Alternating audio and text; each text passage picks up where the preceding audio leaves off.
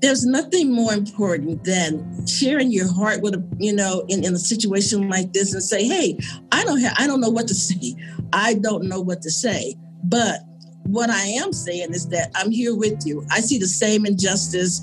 What do we do together from a kingdom perspective?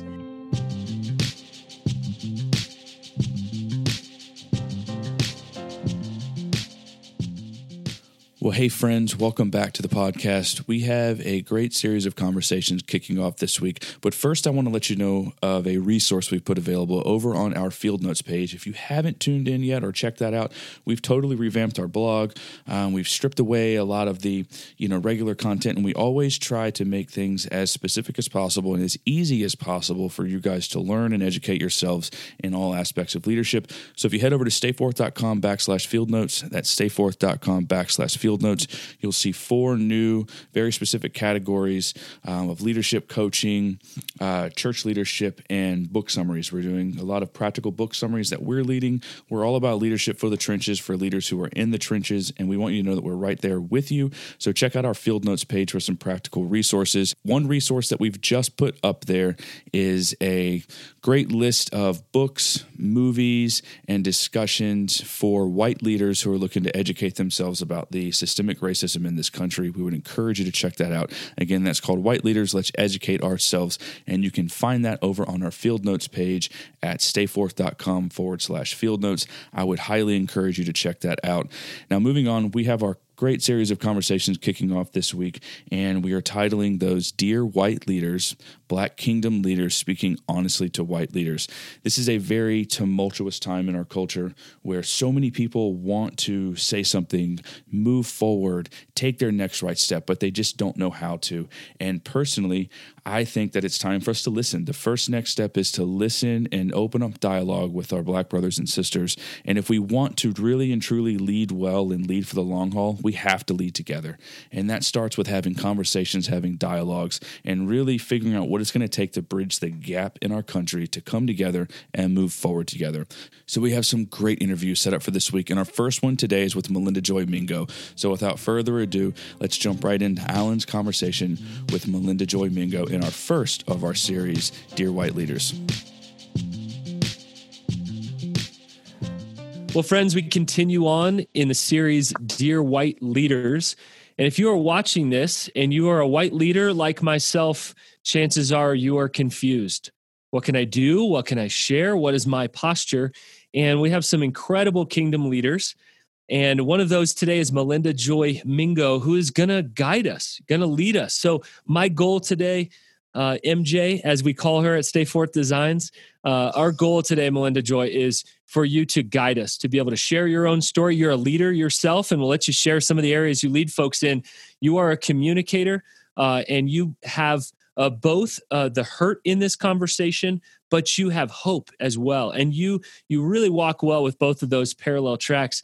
And so we'd love to hear from you today as you continue to guide us as leaders. We are trying to build this plane as we fly it. We're trying to figure out, what do we feel inside? How do we process this? How do we be helpful in the conversation? So thanks so much for coming on today and being helpful and using your voice to help us. I really appreciate that. And I just wanted to say, I was thinking about my relationship with you, and why I came on here is because we have become friends. And it doesn't take long to become friends when you open your heart. So I came as a friend to talk to a friend who would hopefully disseminate this to other friends. Thank you. And I'm honored. I'm honored by that. Actually, Melinda Joy also received an award from our team at Stay Forth Designs, and she is on episode 86 of our podcast, the Right Side Up Leadership Podcast. So to hear more of her story and background on who she is and what has really shaped her story, go to episode 86 of the Right Side Up Leadership Podcast. So first of all, Melinda Joy, can you share a little bit of your vocation? You do a lot of things, but how do you describe your vocation? Yes, so I think I would describe my vocation as a cultural guide of truth.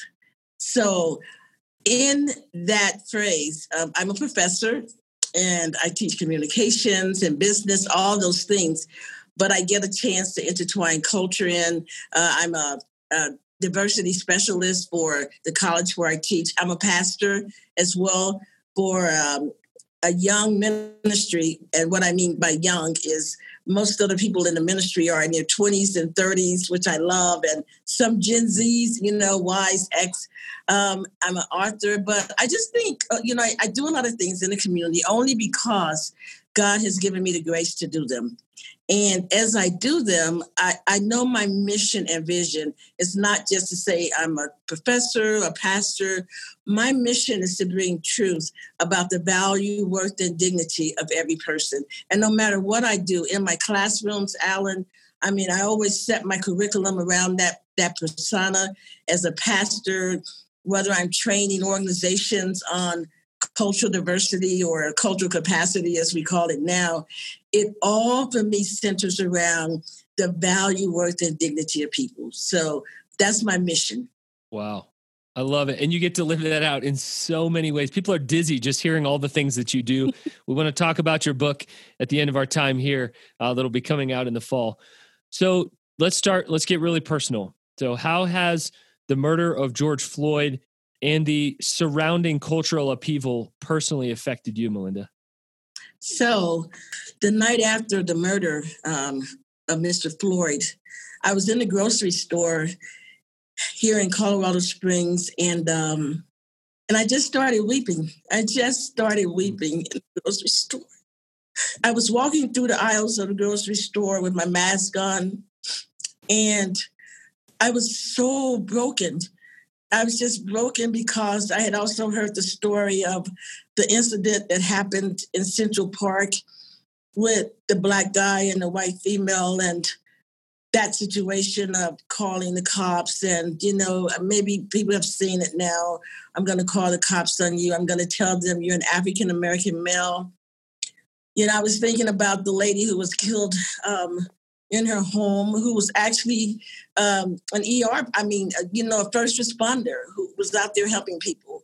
Thought about the guy jogging. And so I was really broken. I just have to tell you, I was so broken. And I walked through the aisles of the store here, and I saw people watching me, and I kept thinking with my mask on, I was like, I can't breathe.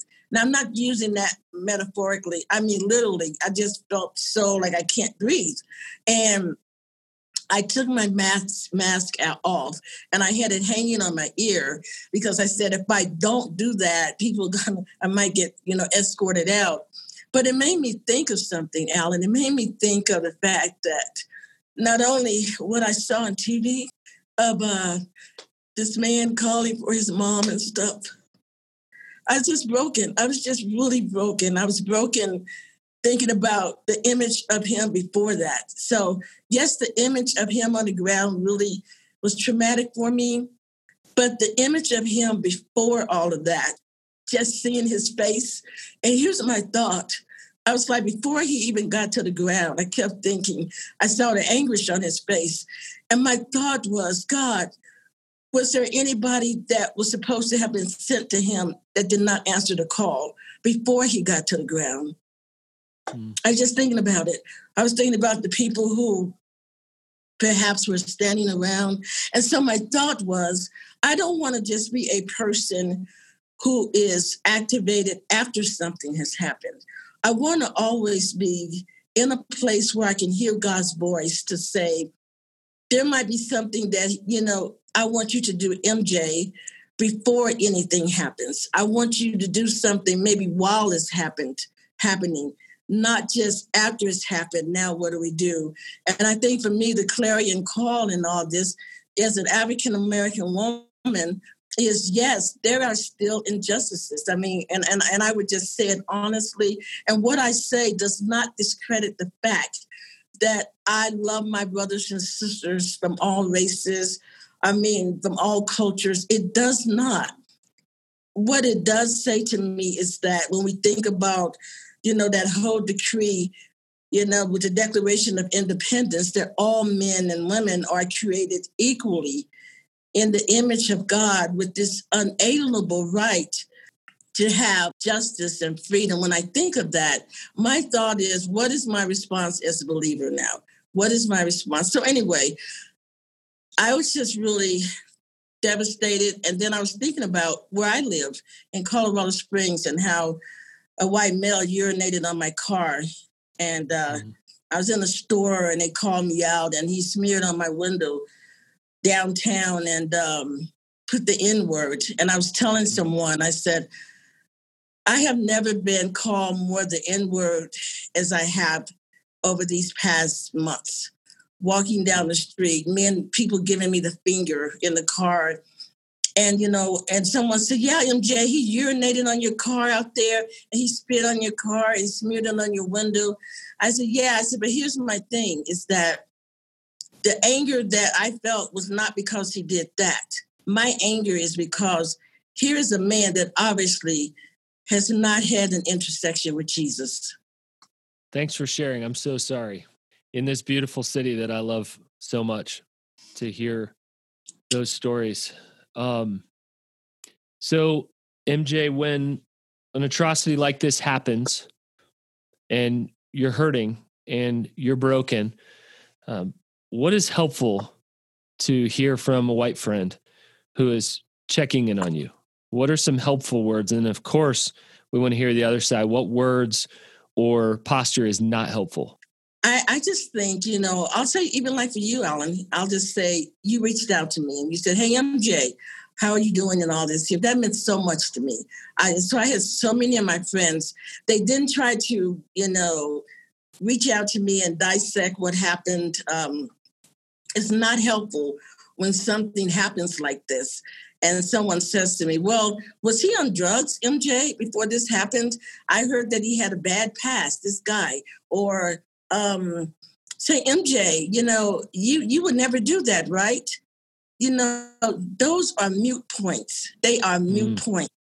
And what they do, they take the whole it switches the whole thing of a human being and what has happened. So it doesn't help me because maybe people see me now.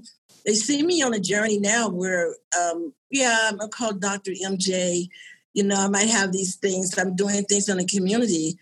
But I've also been a woman who's grown up in inner city Chicago, realizing and praying and asking God to make me white because I felt I would never make it in life as a Black woman. I prayed and got on my knees and I said, God, if you make me white, I just feel like I'll have a better chance in society. I feel that whenever I go and apply for a job, I won't have someone say to me as they did, I can't hire you, MJ, because my folks are not going to relate to you. You have the skills, but my people are not going to relate to you. So what was not helpful is to try to bring in a scripture to defend what happened rather than looking at the humanity of what happened. It's helpful just to have, I say to all my white friends, since this is Dear White Leaders, I say to them, you have to know that most of us who are with you as a friend, we totally get it, that you feel just as bad as we do. We do. I mean, some of my friends and I were talking about that the other day. We realized that our white brothers are hurting too. Some of us, we realize that. And so I just want to say that for those of you who will see this, I want you to know that we appreciate that. I'm just really being honest. I mean, I had a friend of mine call me last night and her son has been involved just kind of in the protests in Colorado Springs, marching and all. And I talked to him last night. He said, I don't know what to do, MJ. He said, I'm just gathering, but, I'm trying to make a statement and help, to help. And I said, yeah, I said, and so it means a lot. So again, I would say on a practical level, don't try to bring in Christianese during the time. Those words that, well, just think if he was a believer, MJ, this guy, George Floyd, he's in a better place. Okay. Those things are not helpful. Or to even say to a person of color during this time, the playing field is equal. When people say that, the playing field is equal, we understand. I understand what that means. But I also understand that for some of us, there's still the atrocities of racism and prejudices, not with our friends, not with my friend like you, Alan, but there are still those, even in the church, who will not talk to a person of color when they walk in. We assign permanent visitor status. people come into ministries will say, glad you're here, never try to reach out, never try to be intentional. So anyway, I would just say, be yourself, be genuine.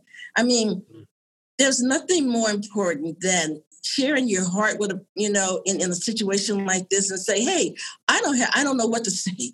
I don't know what to say. But what I am saying is that I'm here with you. I see the same injustice.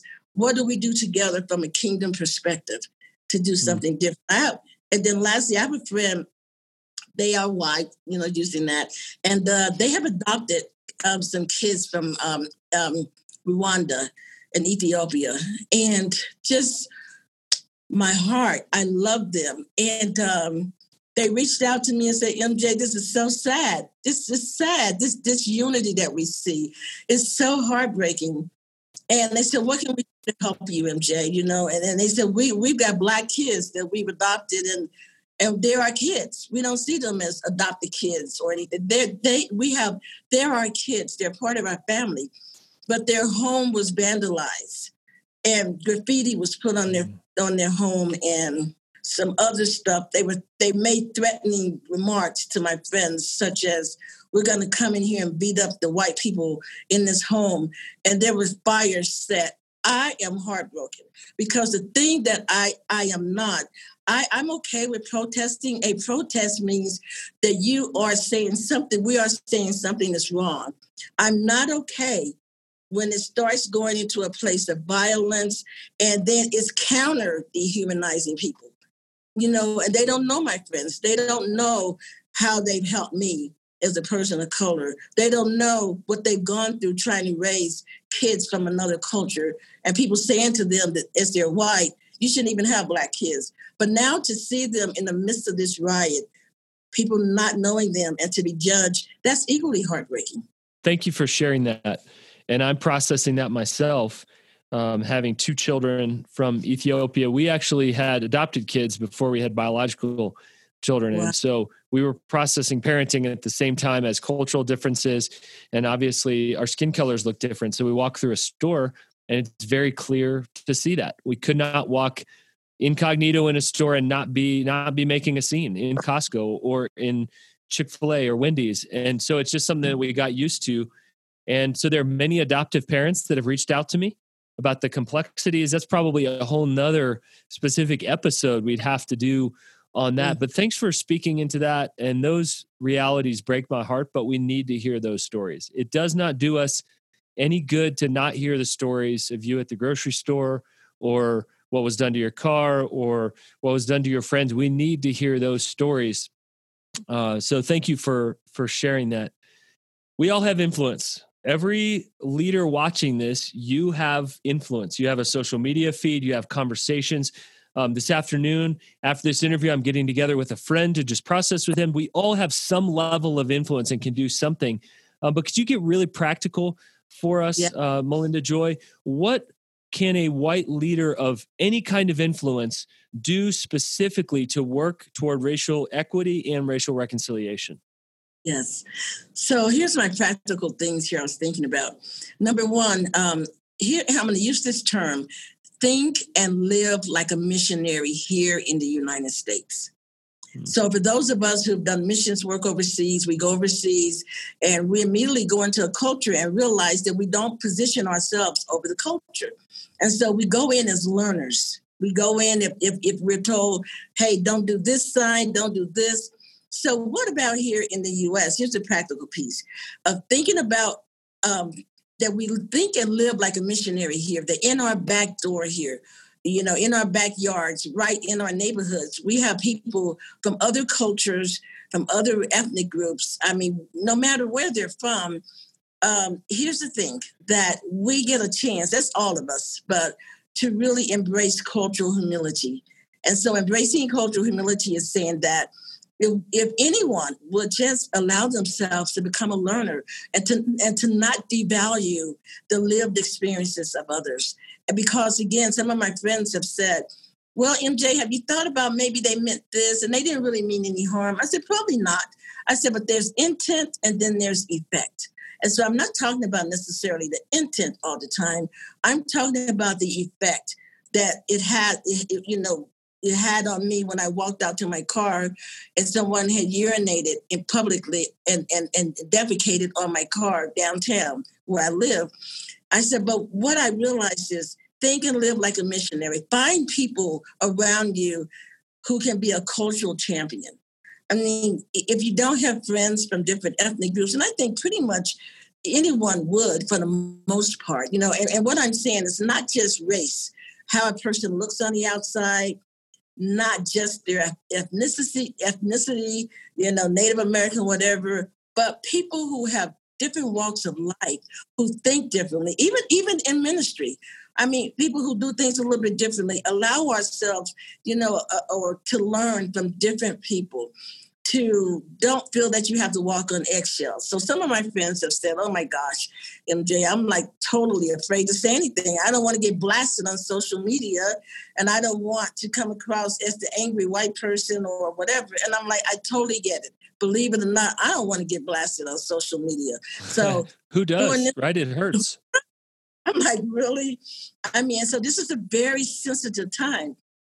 But so my advice to my friends is that, hey, if something's, you know, you kind of thinking, should I even say this? Why not run it past somebody and say, hey, you know, I want to be a part of change. But do you think if I put this out there, if I say this, do you think that's really going to help MJ? You know, I even tell people that I do training with, hey, when you think about your teams and you think about building curriculum and all, what about asking people from different backgrounds and cultures to speak into some of it? I mean, again, it's a practical way. And I heard something that silence not always, but silence can equal consent. And so I say this, that we see what's going on in our nation today, but in our workplaces, in our spaces where we are, I would say for a white leader, even in our churches, when you hear things, then you know that it's not what the Father would want people to say or do to others. When you see injustices in your workplace and you hear the jokes and you see how people are being treated, being silent and getting on your knees is fine. But what can you speak unto? What courageous voice can you have to go to someone and say, hey, man, or listen, you know, or sis or whatever, hey, I love you, but when you said this here thing, you know, let me just share this with you. You know, you said the N-word. I mean, or you didn't even say the N-word. You were just disrespectful. You didn't want to sit by this person. You didn't want this person at the table. You wanted them at the table, but you didn't give them a voice. So thinking about getting a cultural champion. And so a couple other things is to value diverse perspectives within each group of people. And remember that sometimes, okay, I'll just say black-white, since we've got a lot going on here with black-white relations. The reality is that not every black person can speak to the nation of what's going on with all black people, because within every culture, we have individuals. And you know, you look at people, and someone said to me, hey, MJ, you know, why do black people? I'm like, I don't know. I can speak about this. I can't speak for a whole nation of black people. We're all different. I'm saying, hey, why does Jay-Z do this? I can't talk to you about Jay-Z. I don't know him. I don't know the man. I've never met him. You know what I'm saying? I don't know him, but I just like, okay, don't think and don't ask your friends to try to represent an entire group of people, because we're all different. We really are. And then lastly, I would say, let's see, I have don't walk on eggshells, value basic human dignity and worth. I mean, it's everything. I'm like, so we've talked about civil rights. We've tried it. What about the basic premise of human dignity? How about we try that? Because I was thinking, you know, Alan, you know, remember when we had the Miracle on the Hudson, and when that plane was going to nosedive in that river, and all I kept, you know, seeing over and over is when that plane slid down and the pilot brought it to safety, when those people came out of that airplane, they were hugging each other, they were covering each other. They weren't asking, "What do you speak English? What's your heritage? Where were you born? Do you like white people? Do you like black people?" No, they united over something, a tragedy. And so it's interesting. And I share this, that we don't want to be people that can unite at a football stadium and we could cheer a group of people on and then leave out the stadium and never talk to our brothers and sisters who are different.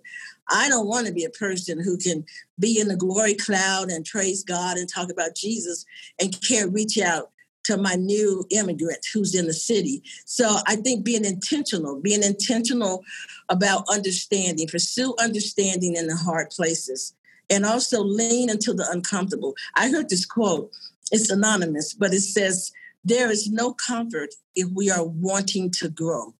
And there will never be any growth if we are not wanting to leave our comfort zone. So There is no comfort if we are willing to grow. You're going to be discomforted. This is not an easy time. It's like you say one thing, you think it's the right thing, and then you go, okay, so that wasn't right. I was trying. Or, but I'm growing. I'm going to try again. I'm going to leave. It feels uncomfortable. It doesn't feel good to be a white person right now. It doesn't feel good to be walking the streets and to see law enforcement. It doesn't feel good, whatever. But there are law enforcement people who are noble. Every law enforcement person is not represented by what we see. So I just would say, find that place, lean into it, but make sure you get your instructions from the inner court and not just the outer court. Can I say one quick thing too here, Alan? Absolutely. I was thinking about Martin Luther King. And so, his quotes are everywhere, and they're wonderful.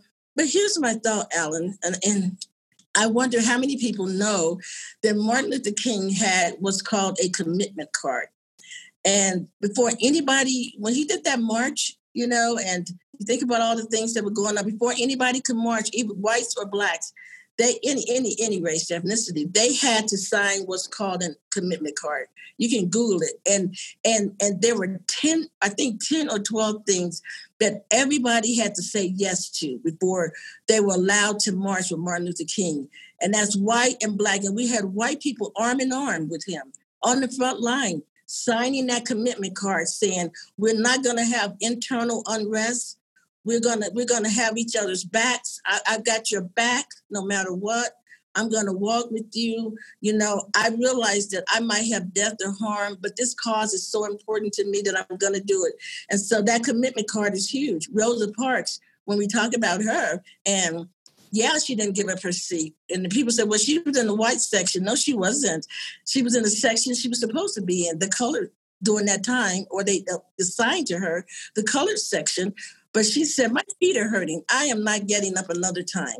The pain of this here. And so I believe for us, the pain of what we see now on TV and on media, it should cause us to say, I'm not going to be silent anymore. I'm going to, say, God, place me where I need to be. Place me with my brothers and sisters.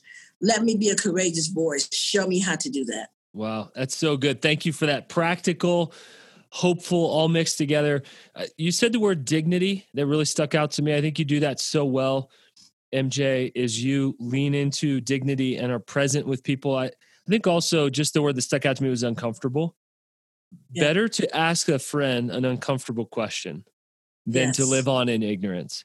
And if you don't know why Jay-Z does something or you do something, it's okay to just say, I'm not sure, or maybe that's just me. And I just think it's a call back to relationship, especially if we are brothers and sisters in Christ. We're brothers and sisters in the human race, but even more within the church. I'm almost left with, we can't afford not to ask an uncomfortable question and continue to live on in ignorance. Better to have that. It's never gone wrong for me. I've just always been met with, thanks for asking, or a laugh, or I don't know, or let me tell you. And it's never gone badly for me. Do you want to talk a little bit just about that, about maybe someone that may feel really insecure, come to you, a white friend asking a question? How does that feel when that happens? I'm okay. When I do training, I make this statement and I say, ignorance is curable. If you don't understand something, it's curable. Arrogance, on the other hand, will take a lot longer. Wow. Ignorance is curable. It's okay. I give my friends permission to come to me and to learn from me and my life. Because if I don't, then what am I doing? You know what I mean, Alan? I feel that for me, especially my mission in life, when I talk about the dignity and value and worth, I have friends who come to me, and some of them are like, I think this is wrong, MJ. I don't like Black Lives Matter. I think it's doing nothing but separating us. Why do we have Black churches and all? And I listen. I don't, strike back and say, what? Nope. You know what I do? I pray and I say, God, help me with an answer. And I was telling a friend recently, she said, I'm just so upset, MJ, with this Black Lives Matter. And I feel like if I she said, I know you long enough. I've known you long enough to know that if I come to you and tell you that, you're not going to dismiss me as a friend. I said, of course not. Why would I? I said, I'm just going to give you a perspective about it. And the perspective is, no, you haven't seen me maybe march with a sign, Black Lives Matter, but I'm thinking about the incarnational life of Jesus.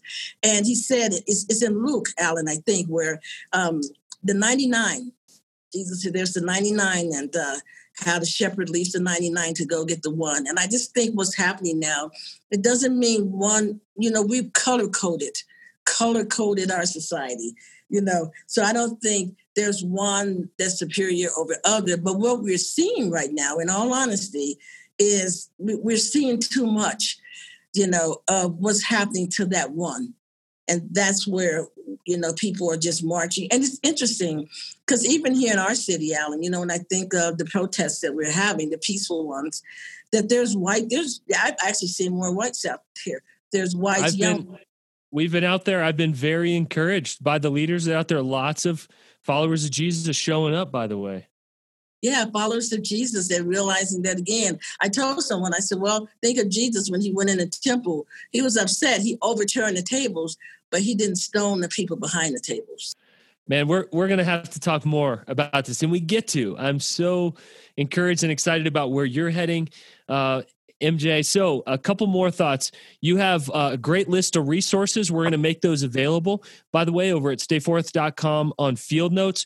We're going to have a list of movies, books, even some documentaries. Is there one that sticks out? If a leader says, I got to start somewhere, I want to educate myself this summer, I want to commit myself to studying either the history of racism or a kingdom perspective on racism, any kind of first recommendation that you'd give? Yeah, I think my first one would be, you and I was talking Eyes on the Prize. That's that documentary, I think, will so help, our white brothers and sisters, and even others really understand why we've kind of gotten to this place here, and I understand that historically speaking, we didn't start right here. We just didn't. We didn't start right. We've had too much stuff here. We brought people over here, all that. So when we understand the historical context of what has happened and why people are doing what they do, why certain things happen, it helps us to pray more and understand how to be a catalyst for change. Because I really believe, Alan, Eyes on the Prize, it's an amazing documentary. And I think you've seen it, right? Oh, it opened my eyes. Unfortunately, my town was highlighted, and they're a town I grew up in, and I had no idea these things happened in my town. And I actually had been bragging on what a great place I grew up in. And then suddenly watched this documentary and went, ouch, I had no idea that had happened miles from where I grew up. Wow. And one book that I would recommend, I mean, mine's not out yet. You can pre-order, but Dr. John Perkins, he has a great book called One Blood. And I would highly recommend. I have a lot of books on the resource list, and I have some movies. But just to start, Eyes on the Prize, and I like the framework where Dr. Perkins is coming from. And he's saying that when we use the word racism and racist and all like that, he said, really, we don't want to talk about the kingdom imperative of the division that has happened, and that in Revelation, when John said, I saw a multitude of all kindred tongues, nations, and people, then what is our role here to activate heaven on earth? In our neighborhoods, in our places of worship, what is our responsibility to help advance the kingdom of Jesus here on earth? And Dr. John Perkins is an absolute legend and experienced atrocities as a kid and a young man that ultimately led him to be probably the leading voice from a kingdom perspective over the last 30 or 40 years. Unbelievable. MJ, you got to let us into your book. It's officially available for pre-order right now, but can you just kind of crack open the message of that book for us and for our listeners? Yeah, I can. Thank you. It's interesting because I started crafting the message of the book, which is that we need to be more responsible to see each other through the eyes of Jesus, the value, worth, and dignity of every person. So throughout that entire book, it's called The Colors of Culture, the beauty of diverse relationships. I wanted to give a brief historical perspective of how we got to where we are, but with that, I don't want to stop there. I wanted to share stories from around the world of people who relate to each other, heart to heart.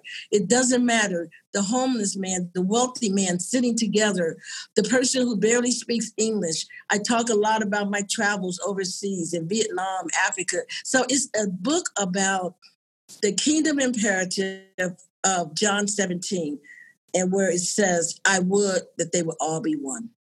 Wow. Melinda, it is always a joy. Anything else you'd like to leave white leaders with who are listening, who are waiting, who are praying, who are ready to change? What else would you say? My last thing I would say is don't be afraid to make a mistake. Be more afraid of not doing anything. Thank you for that and the continued work. I know this has been a hard and just an exhausting season with disappointment on top of disappointment, pain on top of pain. Thank you for sharing your own story. Guys, again, I highly encourage you to go back to episode 86 of the Right Side Up Leadership Podcast. You get way more of an expansive look at Melinda Joy Mingo's story. And MJ, we're for you. We're with you. Thank you so much for your honesty, but also your hope in the midst of this painful time. And can I say one thing to you? I want to say this here. I'm just kind of a pretty raw person. I try to always cover it with love. I want to say to you how much I appreciate you allowing me to do this today. It meant a lot to me. I can't tell you that. It's not just being on this here this here video with you. It's the fact that since I've known you and others, that you, for me, have communicated and modeled a person who sees people through the eyes of Jesus. And I want to leave that. I know you didn't maybe want me to say that, but I felt that I wanted to say that because I just think, again, we make it so difficult. And really, it's heart to heart. Whatever's from the heart will touch the heart. So I just want to leave that again with leaders and you and say thank you for having me here again. Well, thank you. I'm honored that you would say that. Well, guys, thanks for tuning in to today's episode. We hope this conversation with Alan and Melinda Joy was encouraging to you. We also hope that it was convicting and thought-provoking. And take some time today just to sit with it, just to think and reflect and pray, and really think about what are the next steps that you can take towards educating yourself as a white leader if you're listening to this right now. Head over to stayforth.com/field notes. We've put together a great resource called White Leaders, Let's Educate Ourselves About Racism. These are practical articles, videos, tools that we've had people suggest to us, and so we've decided to compile them into one place to give you a strategic location to go and grab solid content to help educate yourself. If there's something you want to see added to the list, just drop a comment when you read the article, and we'll be happy to add that. We want to keep these growing. We've got more conversations coming this week in our Dear White Leaders series that we're excited to release. We know that it's possible to lead healthy for the long haul. We know that it's possible to lead right side up in this upside down world for the long haul, but we also need to come together and lead together for the long haul. If we really want to lead right side up, we need to do it together. And so thanks for tuning in today, and we'll see you on the next episode.